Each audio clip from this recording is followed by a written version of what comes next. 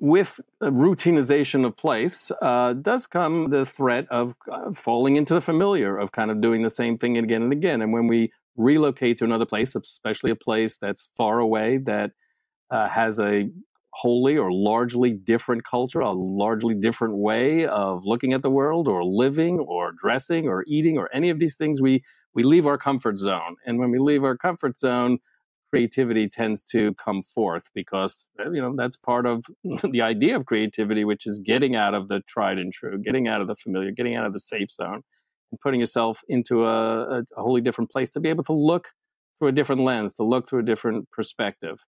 And travel absolutely does that, certainly while you're there. And of course, as a set of accumulated experience that you can then bring back with you to your regular place of habitation and use that in your work. So you're growing your knowledge base, your mental wherewithal. And if creativity is combining things or is largely about combining disparate things together, the more things that are floating around in your consciousness and unconsciousness, the more you have to draw from when it comes time to combine them.